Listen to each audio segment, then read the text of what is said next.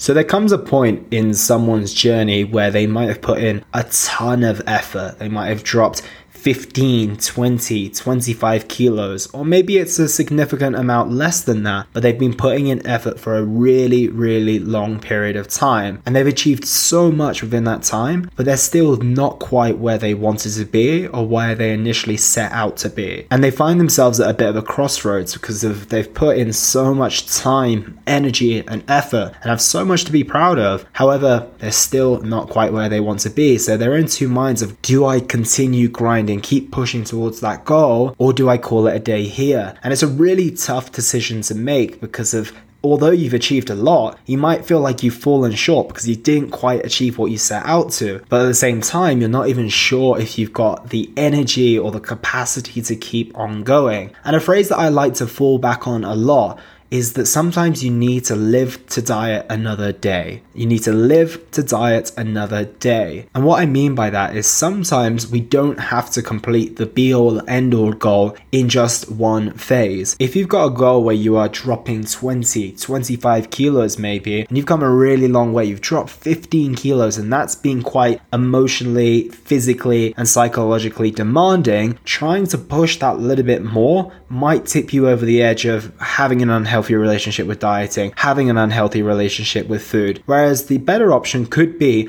okay, I'm not going to complete it this time around. I'm going to be really proud of what I've achieved. What I'm going to do is I'm going to reverse diet. I'm going to allow my metabolism to recover a little bit. Maybe I'll gain a little bit of muscle tissue and also get maybe some excitement back for dieting again. Then I'm going to come back and I'm going to revisit this next year. And in some cases, this might just be the best approach. And what's good about this is that you are thinking a lot more longer term. If you've put in 6 months to a year on your health and fitness goals already, but now you're thinking about the next year as well, by the time you get around to that maybe second fat loss phase, you've probably been in a health and fitness journey for like 2-3 years. So there's a very good chance that your results are here to stay. And what can be also very good about this is, let's say that you started your journey at 80 kilos, but your ultimate goal is 55. During your first fat loss phase, you drop those 20 kilos. Incredible. And now you reverse diet, maybe you set an upper limit on your weight range, and instead of starting at 80 kilos this time around,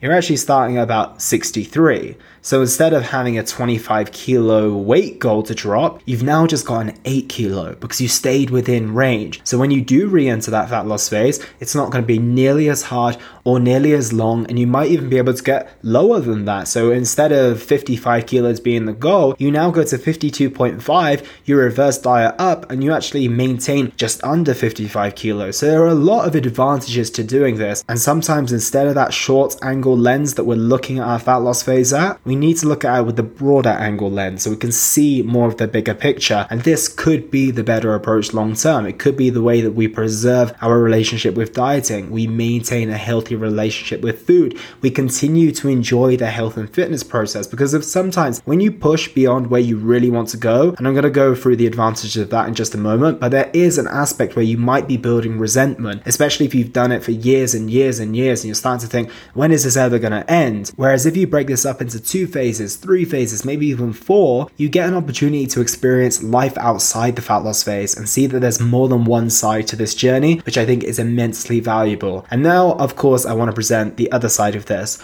Sometimes it is worth pushing through. And I did an episode a long while back on the red flags or signs that you might want to stop your dieting phase. And I would definitely revisit that episode. And if you see many of those red flags, that might be your indication to call this a day. However, if you listen to that podcast and think, I don't resonate with those too much, I'm still in a pretty motivated place, I'm still seeing some drops on the scales, and I also know that I could potentially tighten up a little bit and still see some results, and keep on going. Instead of this being your invitation to stop, this could be your invitation to focus even more than you've ever done before. Tighten up even more. Set a deadline and work ruthlessly and intensely towards it so you do achieve what you set out to achieve in the first place. So you really have to reflect and see where you are within your journey. See where your headspace is. See where you are physically and make that choice. But sometimes you will need to wrap it up so that you can live to diet another day. So I hope that helped, team, and I look forward to speaking with you all tomorrow. And that was the Simply Fit podcast.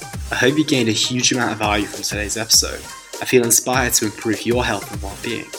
be sure to search for Simply Fit in Apple Podcasts, Google Podcasts, and Spotify, or anywhere else you get your podcast from.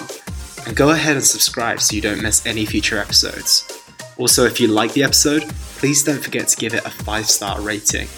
I'd love to hear your feedback or any questions you have. So reach out to me on social media.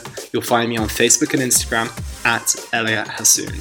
Thank you so much for listening, and I look forward to talking with you all on the next one.